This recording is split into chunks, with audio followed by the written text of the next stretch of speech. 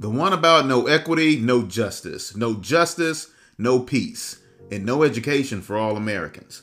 Gwinnett Educators for Equity and Justice are on the forefront of the challenge of elevating education to serve the American community.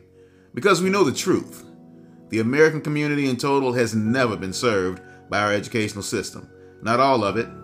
Arian Montgomery and Anthony Downer represent a vanguard of educators, fully aware of the weight of the moment in which they live and the trying, painfully challenging times in which they have been charged to raise up generations. We say raise up because an educator is challenged with a lot more than just educating. They actually must step into the fold and raise many a young woman and young man. They are by no means nannies or babysitters, but they are often charged with the task nonetheless.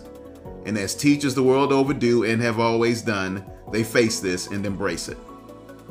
They do this because they take what they do so seriously that they have committed their very lives to the task. For this, we will always be thankful. Take a moment to listen to this soundbite from Anthony Downer. And please, listen to the full podcast here on Edge the Edges. Every single one in Gwinnett lives near a school. Within a mile of school, that's how many schools we have, because we have so many kids. And so at a certain point, and the point is now, the community is going to have to come together and speak out very clearly about what we want out of our educational system. What kind of kids we want to go on to be leaders in our communities, to be teachers, to be janitors, to be clerks, to be presidents, to be CEOs. We need students to revolutionize our entire society, which means that our community has to stand up very clearly and demand just that. We have deep changes in the community. And I will say, this is a battle for the soul of the county.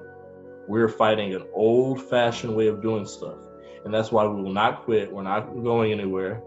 And we're going to do it with radical love. I want people that don't agree with us to know we have the most radical form of love for our students, for ourselves, and for our jobs, and we're not letting up.